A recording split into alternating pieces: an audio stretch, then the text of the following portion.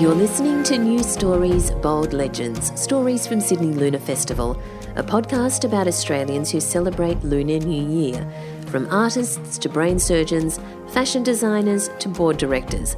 I'm Valerie Khoo and I'm the City of Sydney's curator of the Sydney Lunar Festival. I'm also an artist, writer and CEO of the Australian Writers Centre. In this series, we discover the personalities and passions of people who meld their cultural traditions with this sunburnt country they call home. In this episode, I'm talking to Yin Ang, a professor of cultural studies at Western Sydney University. Yin is Chinese, but she was born in Indonesia and her parents migrated to the Netherlands when she was 12. Her research and publications have had very diverse themes. One was watching Dallas, desperately seeking the audience. Yes, Dallas, I'm referring to, is the TV show. And then her book, On Not Speaking Chinese, unpacks issues of identity inspired by her own experience as part of the diaspora. After spending decades in the Netherlands, Yin then decided to migrate to Australia and now lives in Sydney. Her work deals broadly with patterns of cultural flow and exchange in our globalised world, focusing on issues including the politics of identity and difference and migration, ethnicity and multiculturalism in Australia and Asia. Thanks for joining us today, Yin. Yes, thank you. Now, you're a distinguished professor at the University of Western Sydney. How would you describe your area of research and why have you chosen this field? Oh, well, that's a difficult question. I am a professor of cultural studies, so that is my field, cultural studies, and that implies a very broad engagement with contemporary culture and society. And I've always been very interested in what are the changes in society at large, especially at the cultural level. So both in terms of the arts or the media, but also in terms of people's identities, people's cultural attachments, interests, and so forth. So it includes interests in multiculturalism, in the impact of migration, in what it means to live in large cities, and increasingly that is, more than half of the population in the world lives in cities now. So we live in a very urban culture. Which by definition implies a huge diversity of cultures that are coming together in any city. And I'm interested in, the social processes that make people tick in a city like that, how people form communities, or how people relate to also the broader world in ways that really makes the 21st century a very different kind of world than earlier periods in history. Wow, it is a very broad remit, so it must be hard to narrow it down to specifically what you want to research. What does Lunar New Year mean to you? Well, that's an interesting thing because I have, of course, myself a ethnic Chinese background, but interestingly, when I grew up, my family, and especially my mother, actually was quite ambivalent about our Chinese origins because we lived in Indonesia. That's the country where I was born. And being ethnic Chinese was quite difficult. I was born in the 1950s, and my parents lived there, and they felt very strongly that Indonesia at that time was a society in which there was a lot of hostility against ethnic Chinese. So for my mother, who actually grew up partly in Shanghai, so she has a very strong connection with China, that Chineseness, when we lived in Indonesia, was a very difficult part of our identity, and she didn't want to emphasize that. So as a result, Lunar New Year was never something that we celebrated or something like that. Yes, it was probably a difficult time in Indonesia. I think my uncle was there at that time, and he also changed his last name from Lee to Luenkawas. So did your parents do anything like that? Well, that's interesting because, my surname is Ang, obviously, but we left Indonesia in 1966. And the name change policy actually only happened after that.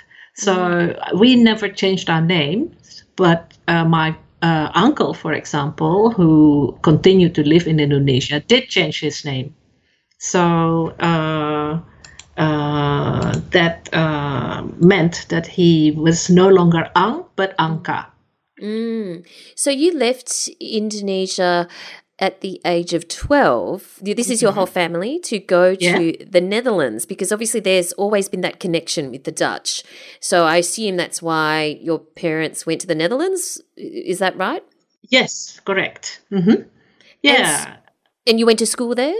I went to school, so I was 12 when we went to the Netherlands. I actually was very, very sad to leave Indonesia because despite the fact that our Chinese identity was a source of difficulty for us, I actually loved the country and had good friends. So as a young teenager, it was actually not at all a pleasant prospect to have to move to a faraway country in a cold continent.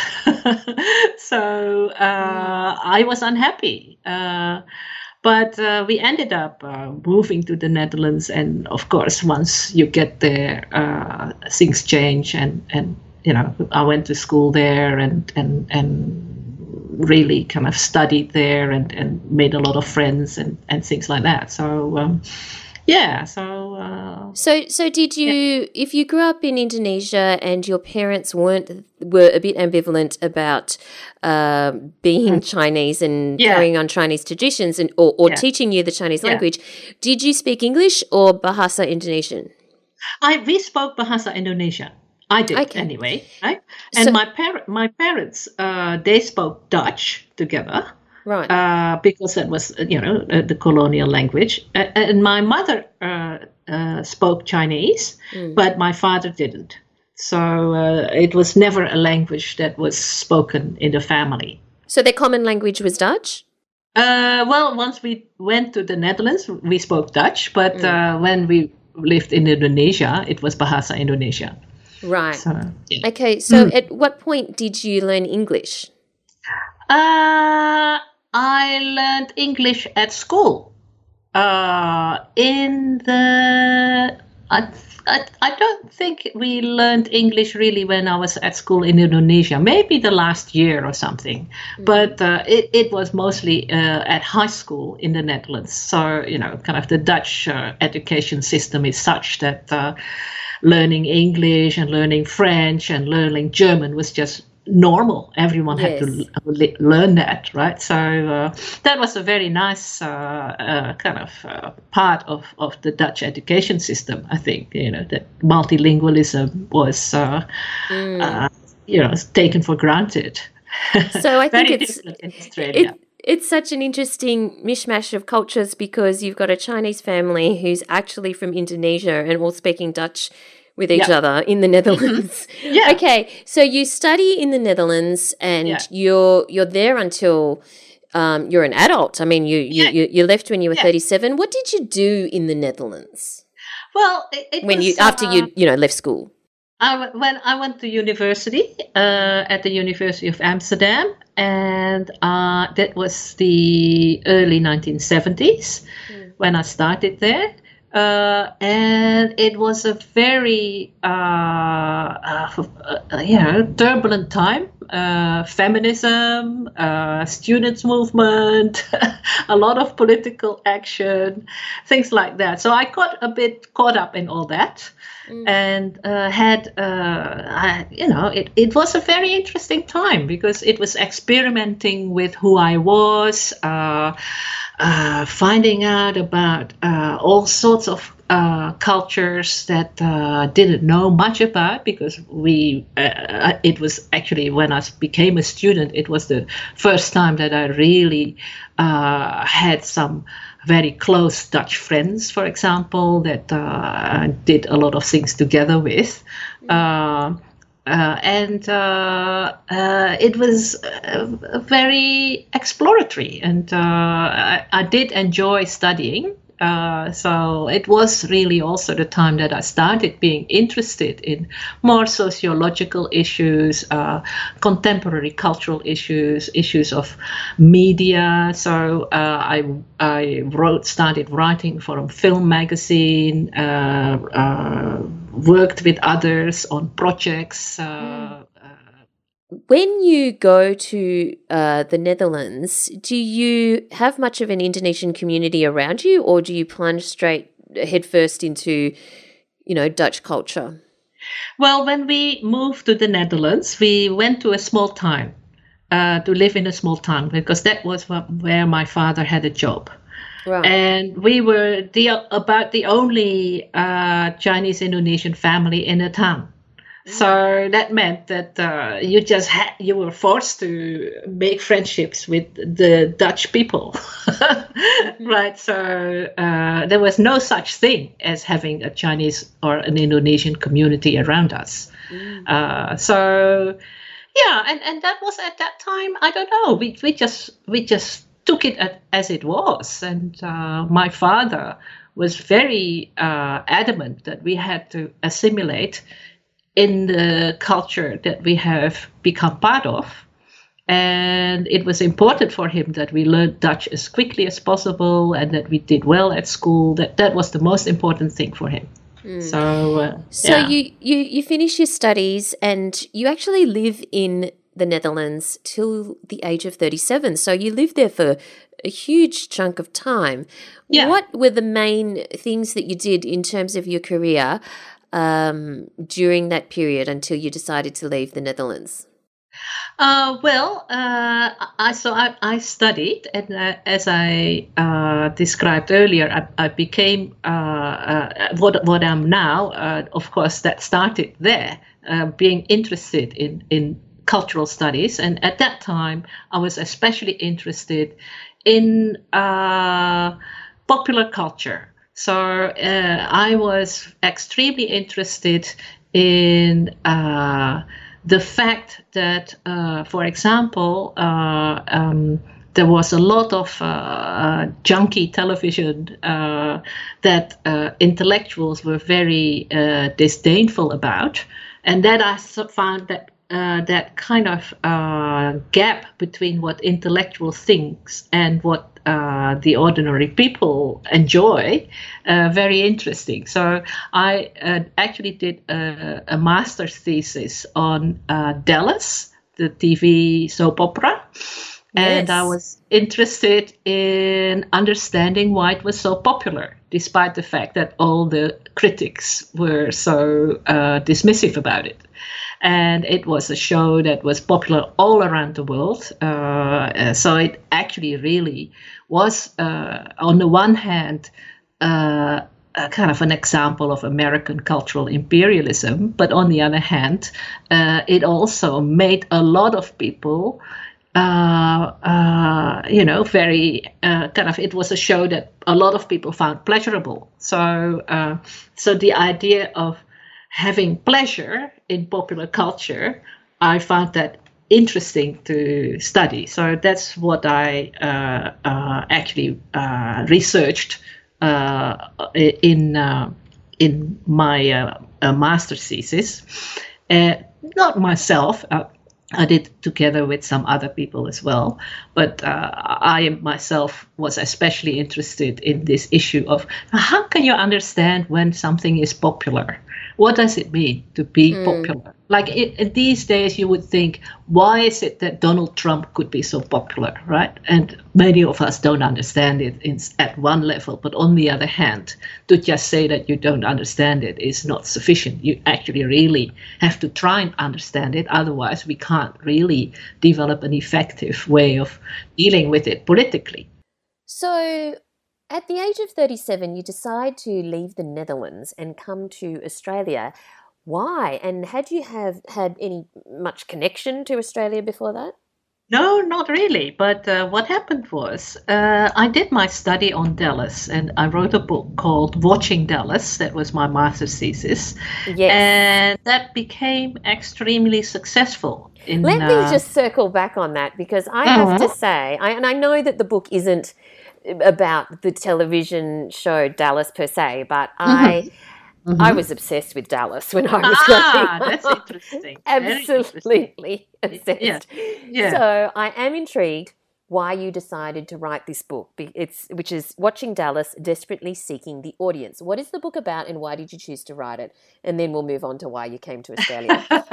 Well, I was interested because I was surrounded by people, including like my sister and some other friends who were, as with you, obsessed. They were obsessed with Dallas. They wanted to watch it. It was extremely popular.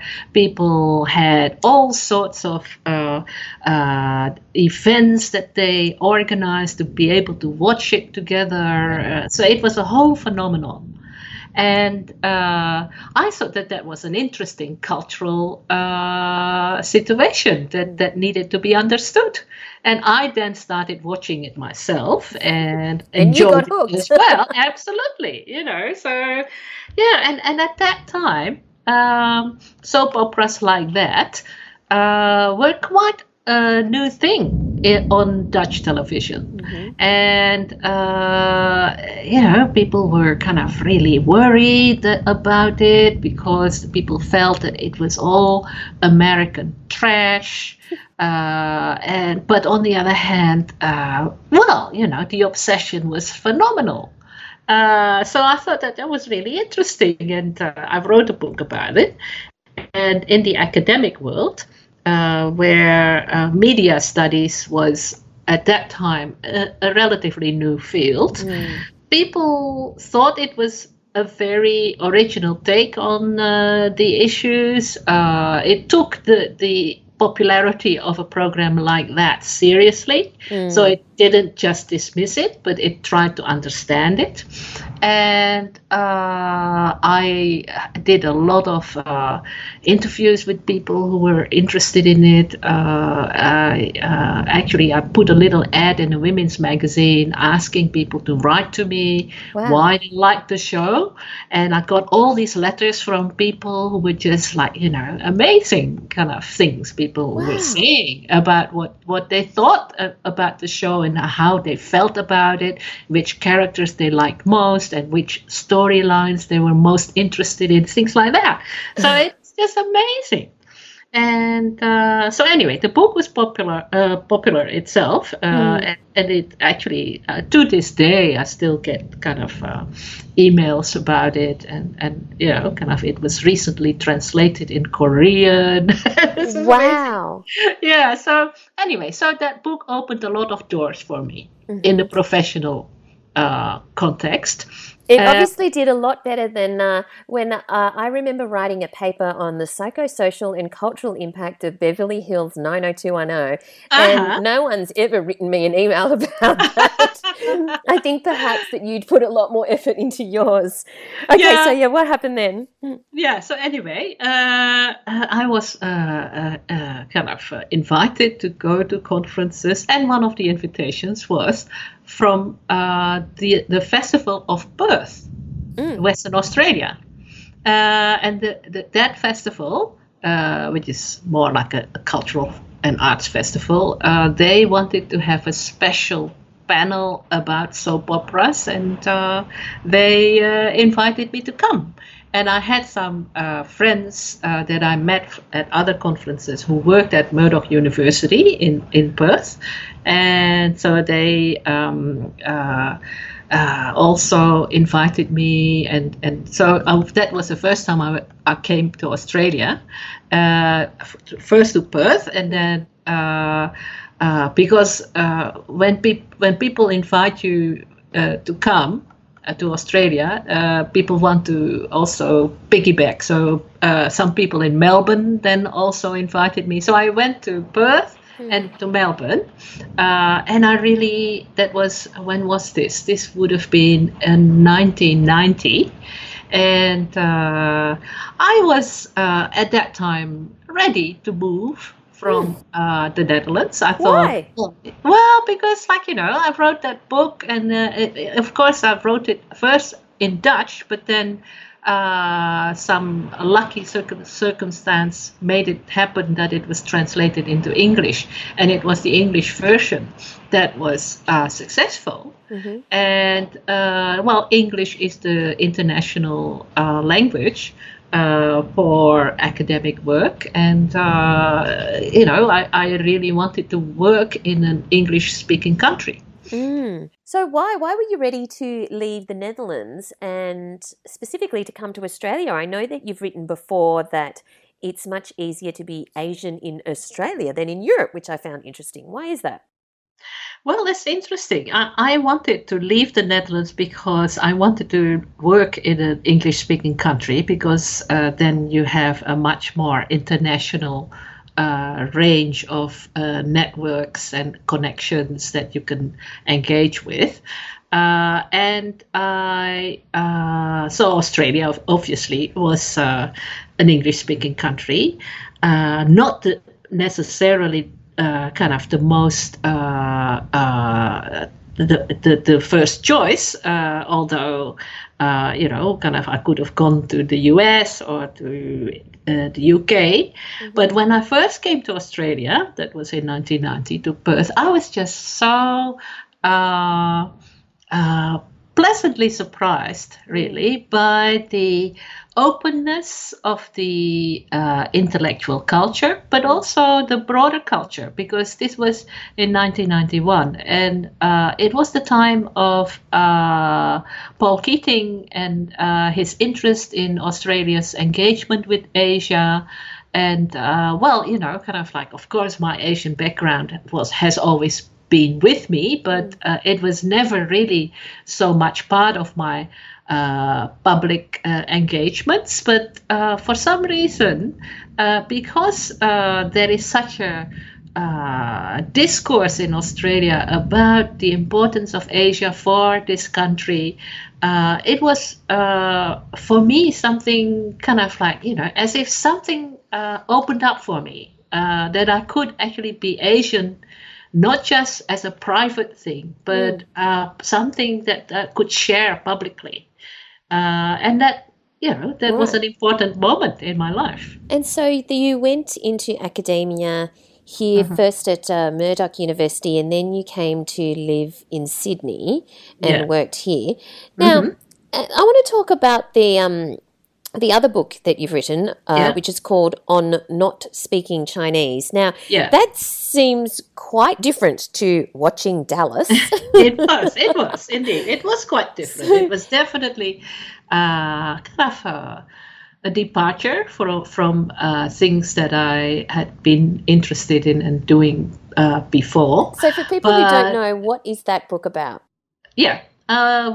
It's as I said, my interest in being Asian and the meaning of that in the Australian context, or more broadly in the context of living in a Western society, was certainly kind of peaked when I came to Australia, and I was then once invited to go to a conference in Taiwan from when I was still living in Perth. And Australia, it's very interesting. In Australia, we sometimes think that we don't engage enough yet with Asia, but compared with European countries, there is a lot of engagement. right? So, and that included academic engagement. So the fact that I was invited to come to a conference in Taiwan was just like, I could only have had that being in Australia. Right. Yeah. But I knew, because that was the first time I went to a Chinese speaking country. And I always had this hang up that, my mother spoke Chinese, but I never spoke Chinese. My mother didn't want to teach me Chinese. But here I was about to go to a Chinese-speaking country, and I became a bit anxious. And I thought, oh dear, people will probably start speaking Chinese to me, and I would not understand them, and I could not speak with them. Yep. And that was exactly what happened, of course. So I went to Taiwan, looking Chinese. So, you were then mistaken for someone who could speak Chinese. But I actually wrote an essay about this autobiographical experience. So that was on not speaking Chinese. So what does it mean to be not speaking Chinese if you look Chinese and are of Chinese background? And what does it mean? What does it mean? And I know that, we should read the book, of course, and it's a much longer than a pithy explanation, but if you had to give one, what does it mean? Well, of course, it means something different for different people. But I think in a general sense, it means that, we have a large Chinese diaspora. People of Chinese backgrounds have moved around the world for centuries. And the idea that as a result of that, a lot of people who have Chinese ancestry cannot speak Chinese should actually be very normal. Yes. But it's not, it's still seen as a contradiction. So when you go to a Chinese-speaking country, whether it's Taiwan or whether it's Hong Kong or China, people expect you to be able to speak Chinese. And actually, people in the West also often, that has changed in the last 10, 15 years, but kind of like a while ago, like let's say 2 decades ago, I had to explain to people why I don't speak Chinese. It was seen as odd. And I was actually at that time much more indignant about it, but I think you can explain that theoretically and in terms of a kind of a critical reflection on that condition of the importance of migration for identity formation, and included in that is how you actually become a hybrid subject, right? So you're no longer kind of like an essential Chinese person. So do you have a hybrid cultural experience in your everyday life, in that how much of the Indonesian culture do you have in your everyday life? How much of Chinese culture? How much of Dutch culture? And how much of Australian culture do you have in your life and in what you do? Yeah. So, when people ask me, what are you? What kind of identity do you have? I generally say, I'm Chinese, Indonesian, Dutch, Australian. Yes, right? Yes. And so just to kind of mix things up a bit. Yes. And, interestingly, because we always felt as a family that we were Chinese, but from Indonesia. Yes. But in fact, now that I live in a city, Sydney, where there are people of Chinese backgrounds from so many different places, and increasingly, of course, people from mainland China who are becoming very numerous now. People of Chinese people from Indonesia no longer feel very Chinese anymore, because they feel, the people from China are more Chinese than they are. Yes. So, there's this kind of, how identity shifts depending on the context in which you operate.